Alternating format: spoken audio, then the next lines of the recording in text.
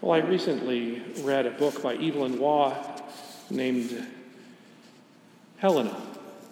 Now, this is the Helena, the mother of the Emperor Constantine, who legalized Christianity in the empire by way of the Edict of Milan in 313. Before then, there was just a series of persecutions, hundreds and hundreds of martyrs, all the evil emperors. It seems like most of the emperors were evil emperors. Constantine became a Christian. And Waugh's novel is historical fiction about Helena's life and her discovery of the true cross of Christ. And I do recommend it. Waugh said that it was his favorite and best work, but it's not really recognized by the critics as such, even the fans of Evelyn Waugh. Now there is this scene when Helena is speaking with Constantine, kind of debating with him about baptism, and as there were so many Christians in those days, he wanted to put baptism off until the last moment, so that he would go right to heaven, no time in purgatory at all. And this was, as they say, the fashion at the time. Okay, so she's debating with him, and her own conversion has already taken place. Her own baptism has already taken place. And in this conversation with her son, the emperor, about when he might be baptized, she says, "Sometimes I have a terrible dream of the future, not now, but presently. People may forget their loyalty to their kings and emperors and take power for themselves, each one of them. Think of the misery of a whole world possessed of power without grace." Think of the misery of a whole world possessed of power without grace. Now, this novel was published in 1950, and Evelyn Waugh understood human nature very well. I think his understanding of human nature was in no small part formed by his own Catholic faith. The Church, after all, understands human nature better than anyone because she has been taught by its very author. So here, Waugh puts on the mouth of Helena these words: "Think of the misery of the whole world possessed of power without grace." Now, think this is almost 70 years ago that he wrote this. But we live in a world that is largely possessed of power without grace. Technological power, political power, economic power, military power, the power of fear and terror, the power to take, the power to withhold. All this power without grace, without true love, without God's justice and wisdom, it leads to this emptiness and loneliness and disquietude, this sense of purposelessness, this meaninglessness that we see. It's just so much a part of so many people these days. Waugh really foresaw this, and even thought that in his day that this is where things were trending. So we're in this pickle. Now, one thing I don't find helpful is when people or priests, and usually it's priests, they'll say to me, "The church has been here before in times and circumstances, these difficulties that we have now." And it's expressed, at least to me, what they mean is that we just need to endure the times, and the church will see her way through this, and Christ will come, and will he find faith on the earth? Let's hope so. Tomorrow will be better, and all of that. This can't go on this way forever. A very wise priest said to me with regard to this, it's going to get worse before it gets worse. All right? Now, I'm the chaplain at Paul VI High School, and I see the problems in the lives of many, many, many students, and they come to speak with me about them. And I've been saying, as a way of encouraging them, tomorrow will be better. Because what else do you say to a teenager, right? They're caught up in all the drama of the day. Tomorrow will be better. Well, the cynic in me, and I'm sorry to say, to confess to you in the presence of our Eucharistic Lord, there is a bit of a cynic in me. I want to stop saying tomorrow will be better and rather say tomorrow will be different, because it will indeed be different. Now, Christians are not meant to merely wait out the graceless power of one emperor or culture or government, but rather to be who we are as God's sons and daughters. And so the first reflection of our parish mission is our mission as God's sons and daughters. So what are we to do in order to fulfill this mission that we have as Christians? Well, that is a great question, but not exactly where I want to begin, because action follows being. Action follows being. We choose and we act based on who we are, right? In accord with that, in accord with the truth. And by virtue of baptism, we are God's children in Jesus Christ by the power and abiding presence of the Holy Spirit. And St. John, in his first letter, chapter 3, verse 1, if anybody is taking notes, or if you brought your Bible, as good Catholics ought to have done. Anyway, John writes, "You must see the great love the Father has lavished on us by letting us be called God's children, which is what we are. The reason why the world does not acknowledge us is that it did not acknowledge him. My dear friends, we are already God's children, but what we shall be in the future has not yet been revealed. We are well aware that when he appears, we shall be like him because we shall see him as he really is." So God's sons and daughters now. But then whatever transformation is going to take place when we see him face to face, when that image is fully perfected in us, the image of God, that is truly something to ponder. And yet this is who we are, God's sons and daughters, so precious to him that there is nothing in the world that counts as our worth, nothing more, nothing less than the blood of Christ poured out for us, than his heart opened for us, his life given for us. And he does this out of the most profound love and personal love for each one of us. He goes to the cross. He goes to the cross joyfully. He endures his passion, in this way that draws us into this mystery of his love, because he had each one of us in his mind and in his heart. When he went to the cross from us, he knew us. He longed for us from the cross. And in John's gospel, he says, I have loved you. I have loved you just as the Father has loved me. And he goes to the cross with that love. So that love is truly crucified. It is offered for us. It is given to us. So Jesus, in this great act of self-emptying, becomes one of us, to live for us, to die for us, to open the gates of heaven for us, to open his heart for us. And such is his love. He loves us with the same love with which he is loved by the Father. The very same love that is God. That love is the Holy Spirit, and we are loved beyond anything that we can imagine. And that love is present here with us, because the Lord has promised to abide with us until he comes again. That real presence of Jesus is here with us.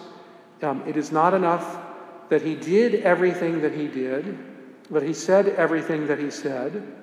Not enough that he has given us the Holy Spirit, but to build us up in our life in him and as his brothers and sisters, to increase that life of God in us, to unite himself to us and build up the church throughout all the ages until the church is presented to the Father as the spotless bride of Christ, that he gives himself to us. Jesus gives himself to us. All of his life and all of his love, his body, his blood, soul, and divinity. And this again, speaks of who we are. Speaks of us as God's sons and daughters and brothers of Christ. Our faith tells us that this is true, and it is true. Our faith tells us who God is and what he has done and what he wills for us. But our faith, if we can accept it, if Jesus will find any faith on the earth when he comes, our faith tells us who we are as well. And that is the thing that I think, that awareness, that appreciation, I think that is the thing that is lacking.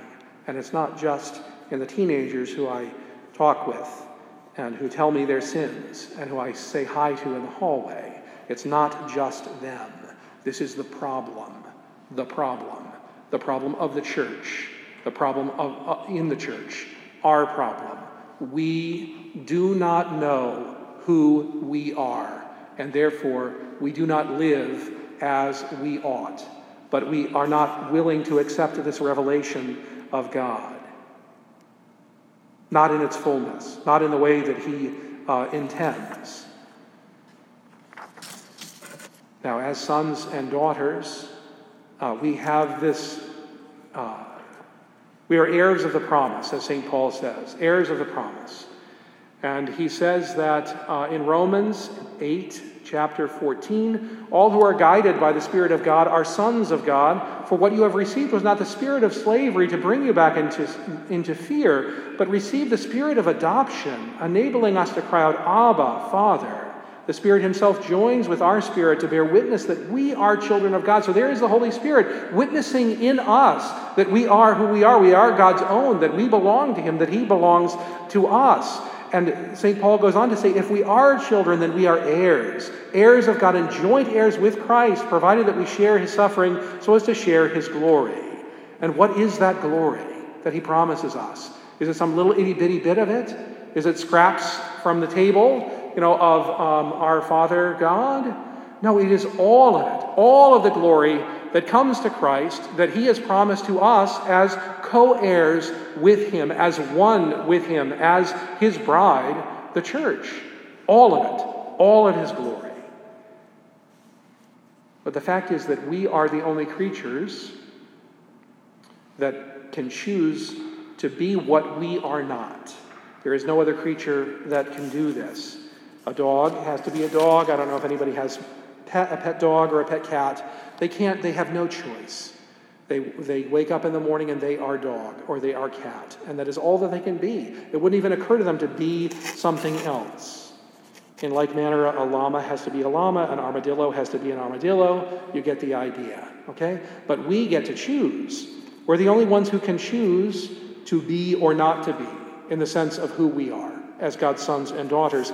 And that in itself, that will get disconnected from God's will, that will disconnected from revelation, that is not willing to assent to what God has revealed, that is power without grace. The power to choose to be something that we are not, or to think that we are completely self-determining or self-sufficient, that we can decide what it means to serve God, what it means to be friends with him, that we don't have to acknowledge what God has revealed about us in creation and in revelation.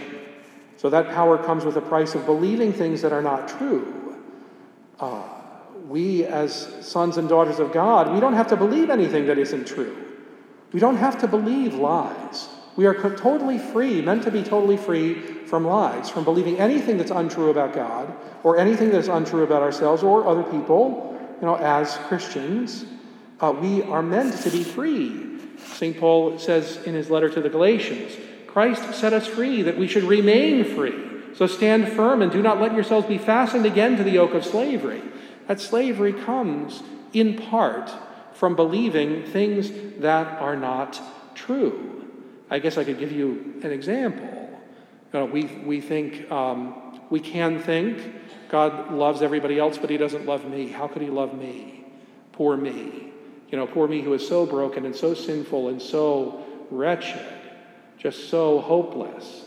Well, that is not true. It's not true at all. Think of St. Peter as he's walking on the water there. The Lord comes to him in the storm, walking along the water, and they say it's a ghost. Jesus says, don't fear, it's I. It is I. And St. Peter says, Lord, if it is, you bid me to come to you on the water. And he comes. The Lord bids him to come. And he starts walking. And he takes a couple of steps. And what happens? He starts sinking. And the Lord grasps his hand and pulls him up and say, why do you doubt, you have little faith? And we think, poor Peter, he just didn't believe. His faith was just so weak. Well, I'm telling you that Peter's struggle is a very common struggle. It's not just like he just didn't believe in Jesus in the way that he should. It's not that simple. Because here is Peter who has seen Jesus perform these great miracles of healing, has seen his power over nature, has seen of all of these other things that Jesus has done. And Peter believes that Jesus can do all of these things for everybody else, but doesn't believe that he can do them for him. Sound familiar? Okay, well, that is believing a lie. And we are meant to be utterly free of that. Utterly free of all of those things that might be untrue that we hold on to. Okay? The Lord wants to set us free. And I think it might help our perspective if we realize that what we think of ourselves is not fully us. What we think of ourselves is not really our full awareness of who we are. It's just in our limited human way, and just the way that we can conceive of ourselves. And our idea of ourselves is not us. That we have a very, very limited idea of ourselves, and we can't see ourselves, even in one moment, for one instant, the way that we fully are as God's sons and daughters, much less over the course of our whole life. All of our choices, all of our triumphs, all of our trials. It is just impossible for us to fully understand and know ourselves. And it's okay. It's all right. Because as God shows us who we are, and as we grow in knowledge of ourselves, that we grow in that appreciation of who we are as God's son or God's daughter, because God can know us in our fullness, and he does know us. He knows us eternally. He loved us into being. He sees every moment of our lives, every hair on our head. He longs to be one with us in that communion of love that is God, the Father, the Son, and the Holy Spirit. So God alone can see us in this fullness as his son or daughter. And I'm not going out on a limb here when I say that God doesn't see us as our weaknesses, our failings. He doesn't see that as we see that. We hold ourselves up in judgment.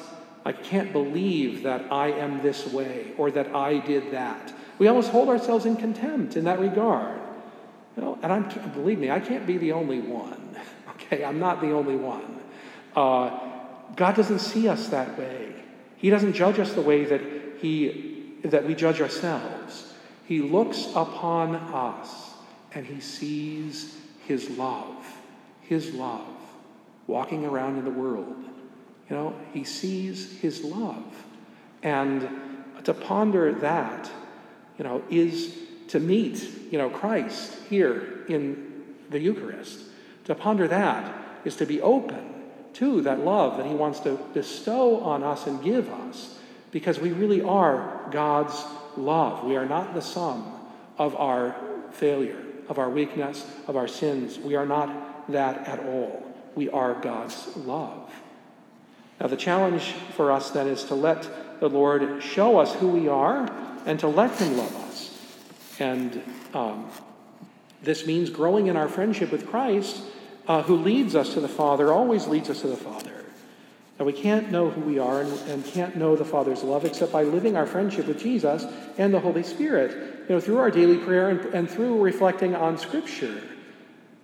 Now, the purpose of this mission, at least my purpose, is to not give you a lesson on how to pray, not to teach you then how to reflect on Holy Scripture or meditate on it. I'm probably not the best person to speak with you about those things, but I can give you some guidance, I suppose, and that the first thing to say about prayer is to be yourself with God. Be yourself with God. He's the one who loves you the most and knows you the best. So you can speak with him as he is that one, because he is. He is. Now, me growing up, I'm 45, and I'm not bragging, believe me, because when I first got ordained, it wasn't that long ago. I was 37, I think, when I got ordained. And I was a new priest, baby priest, and so everybody thought that I was young. Everybody thought that I was a lot younger than I really was, like 10 years younger, 12 years younger. And I would say, I'm 37. And they say, oh my gosh, Father, you look fantastic. You look so young, and your hair is just amazing. And now that I'm 45, and I'll say I'm 45. And they're like, yeah, okay. But, I remember, as growing up, who taught me to pray? My grandmother. I remember this very succinctly, and my parents, of course. But I remember it was my grandmother who taught us how to make a Thanksgiving after Mass. And I wasn't even old enough to receive Holy Communion. It was this traditional church up in Rhode Island, and after Mass, we would pray an Our Father, a Hail Mary at the statue of St. Joseph, and then pray an Our Father, Hail Mary, and a Glory Be at the center of the altar in front of the tabernacle, and then pray another Our Father, Hail Mary, and a Glory Be at the statue of Mary. And my grandmother said, ask the Lord, what it is that you need. Thank him, for his goodness. All of this. She was trying to lead me, trying to teach me, but here I'm just a little kid wanting to get it done, get it done. Now, I treasure those moments now, looking back, but thinking, Our Father, Hail Mary, Glory Be, Our Father, Hail Mary, Glory Be, Our Father, Hail Mary, and I'm done. And then we can go home, right? I didn't appreciate what she was trying to teach me, that she was trying to awaken that awareness in me that God really does want us to speak with him, from our hearts. And so that's why I say, be yourself with God. Be yourself with God. St. Josemaria Escrivá, he says, rest in this sonship, in this divine filiation. God is a Father, your Father, full of warmth and infinite love. Call him Father frequently and tell him when you are alone that you love him very much, and that you feel proud and strong because you are his son. Isn't that a glorious expression? I mean, think of the pride that we have and the joy that we have of belonging even to our own Father, and think then the fatherhood of God is so much greater, right? So be yourself with God. Be yourself with God. The second thing that I would tell you is let Jesus love you. Let him love you. Let God love you. Now, I spoke about these lies, that we might believe and think God's love is for everybody else but not for me, or how could God love me, or I've got to be perfect for God to love me, or I'm not good enough for God to love me. These are all lies from the pit of hell. I'm telling you. I am telling you. And this shouldn't be any part of us at all, that the Lord looks upon you and sees his son, his daughter. He doesn't just see a son or a daughter. He sees the image of Christ in us, his love. Let him love you. Let him love you. Now, the third thing, I think, is to let him show you who you are. Okay, don't be shackled by this idea of yourself. And if there's one thing that you think on after this, if all it is that you take to the Lord in prayer is, Lord, I don't know myself anywhere near as well as I thought I did. Show me. What Father Schultz said really kind of resonated and was very smart and astute of him to say that I can't conceive of myself in the fullness of me. Like, you show me, Lord, what it means to be me, what it means to belong to you. Let him show you who you are. Now, this takes time and a real openness to God that comes from our trust in him. But he is the one who is worthy of all of our trust for what he has done and what he is doing, and because of his perfect love for us. And I have this refrain lately that I keep coming back to in my preaching. I think I even said it when I came here last time to help out on Sunday. I said, God has nothing to prove to you. He has nothing to prove to you. He has everything to give you. Everything. Now again, we are heirs to the promise. Sons in the Son. This is what St. Paul says. And this is for all of us. There is none that is excluded from this union that God wills. Because again, in the Gospel of John, Jesus prays to the Father and prays for the disciples. And we call it the high priestly prayer. Right? He says, Father, I pray for them, and not only them, the disciples, but all who will come to believe through them, that all may be one. As we are one, Father, you and me and I and you, that all may be one as we are one. Okay, so the Lord intends and wills and longs for that unity, for us to be drawn into that unity that is God. He wills that for all of us. So there is no one that is excluded from his loving care. No one. Now, to speak about our own mission, then, is to speak about, what we're called to do for the kingdom. Okay, and in order to speak about that, I'll use a passage from Matthew's Gospel, chapter 19, verse 16. And now a man came to him and asked, Master, what good deed must I do to possess eternal life? Again, doing instead of being, right? What deed must I do to possess eternal life? Jesus said to him, why do you ask me what is good? There is one alone who is good, but if you wish to enter into life, keep the commandments. And he said, which ones? Jesus replied, you shall not kill, you shall not commit adultery, you shall not steal, you shall not give false witness, honor your father and your mother, you shall love your neighbor as yourself. The young man said to him, I have kept all these. What more do I need to do? Jesus said, if you wish to be perfect, go and sell your possessions and give the money to the poor, and you will have treasure in heaven. Then come, follow me. But when the young man heard these words, he went away sad, for he was a man of great wealth. Now we hear this, and I think we focus on the wealth of this man, and that he's got to make this sacrifice. That is what the Lord is calling him to do. Okay, but I'd like to bring something else out of this. And that is, it's clear that Jesus expresses God's will for all of us, to live with friendship with him, to keep the commandments. So that's the first thing that Jesus expresses to him, to keep the commandments. And this is what it means to live in friendship with me. But then he's got an invitation to this rich young man to sell all he has and give to the poor and put all this treasure in heaven and then follow me. Now this poor fellow, we don't know his name. It's kind of sad because there are plenty of other people in the Gospels who we know their name. This fellow is never named because he never follows Jesus. He never gives up all of those things. Now, he might have lived a life in friendship with him, but he doesn't enter into that calling, that invitation that Jesus gives him. So there's God's universal will on one hand and God's particular will for us. And by the looks of this wonderful congregation here, I see that many of you have entered into your vocation. There's no doubt about that. Thanks be to God. So you've accepted this invitation to perfection, holiness, to virtue, to all of it, to do God's work for the kingdom that only you can do. And this is great. I mean, it really is great.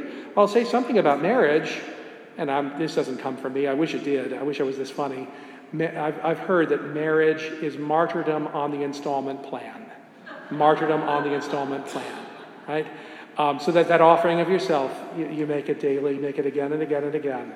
And that's that offering, that witness to the love of God by witnessing that love, living that love with your spouse, with your children, with your family. And the great gift of marriage is the grace that is given, not just in the moment that you make your vows, but the grace that is given in every moment of every day to live that commitment that you've made, to live that covenant, and that sign that you are, as husband and wife, that is what gives grace. It gives grace to you. It gives grace to the world. So this is the great thing about marriage. I mean, such a great gift. And so this vocation, whatever our vocation might be, that is that invitation to take our place, in God's kingdom in the way that he wills. Now, there is a theologian by the name of von Balthasar who said he came to this, a German fellow, as you can imagine, he came to this realization as he was walking through the Black Forest. This is going to sound very dramatic to you, but it's really short. He's walking through the Black Forest, and he has this image in his mind of this great mosaic that is God's will and God's kingdom through all eternity and all this beautiful mosaic that it just seems to go on and on and on. And God shows him his place, this little stone in the mosaic that is that place that he is meant to be, the work that he is meant to do. And von Balthasar in that moment, he said, I knew that if I took my place, that I would be doing God's will, that I would be serving his kingdom in the way that he willed. And so I chose that. I chose to take that place. And this is the thing. The couples that I have done marriage prep for, granted I haven't been a priest for that long, not too many of them have been seeking God's will. Hey, they love each other, they want to get married. Okay, they have a right to get married. Have you prayed about it? Father, what do you mean? I mean, have you ever prayed about what it is that you're doing? No, we love each other, we want to get married. I'm like, okay. I can't really say no, but hopefully maybe I give them something to think about. No, but this is another challenge of our age. The value, to impress upon people the value of knowing God's will and doing God's will for the sake of the kingdom. Something that doesn't seem to have too much worth. What I'm hearing and what we probably heard as children, but the teens, follow your dreams, you can be whatever you want to be, all of that jazz. Keep your dreams alive. Well, now I keep my dreams alive by going back to sleep, okay? But to follow your dreams, great, okay? To reach for the stars, fantastic. To be whatever you want to be, fine. But someday you're going to have to commit. And you're going to have to make a decision that is going to limit all of these other decisions that you might make. You can't marry everybody. You can't, right? You just can't. You can't be everything. You've got to make a commitment. You know? And so the Lord, by us entering into our own vocation, is asking us to make that commitment, answer that invitation. And, you know, it is a great and glorious thing to do God's will, to know his will. Such value in it. And it's the source of our peace, too. The scripture says, in your will is our peace. It is our peace. And so then that leads to the mission of the church, okay, to be that sign that God intends us to be.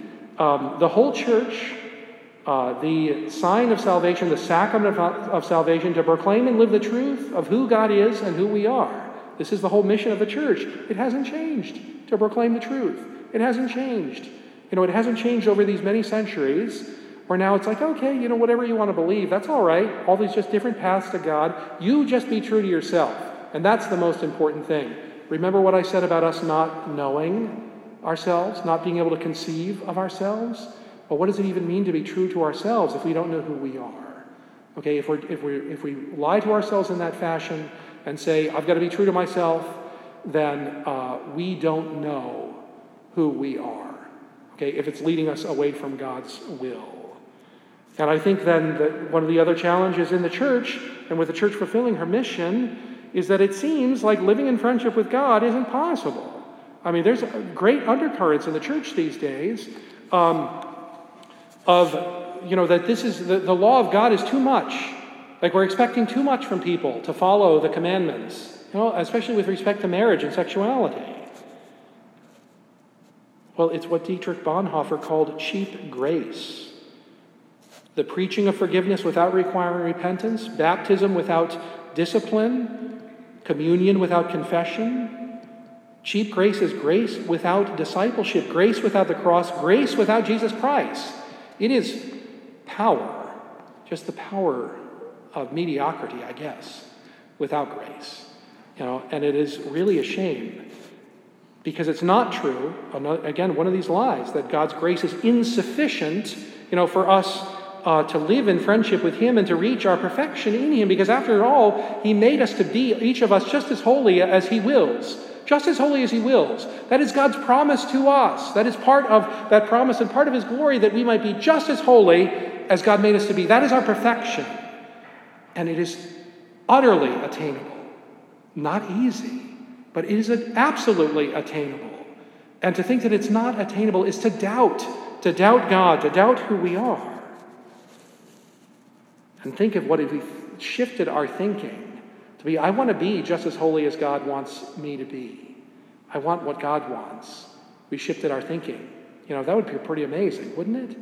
You know, instead of I want to punch the ticket, I want to fulfill my obligations as a Catholic. You know, I want to be in a state of grace. My twin brother is always saying, there's in purgatory that there's this light switch. And there's a little sign above the light switch that says, last one out, please turn off the lights. And my twin brother says, I'm going to be happy if I'm that guy who's got to turn the lights off in purgatory. And I was like, John, if you aim too low, you're going to miss the mark. Okay? Got to aim a little bit higher than like last person out, please turn off the lights in purgatory. Okay? Aim a little bit higher. But think, we want what God wants. We want what God wants, then we're going to very soon be on that path to this holiness that God longs for us, this union that God wills for us.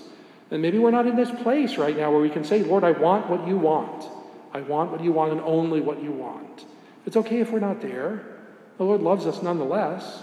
If we can just even begin by saying, Lord, I want to want what you want. I want to want what you want. Then the Lord can truly work with that.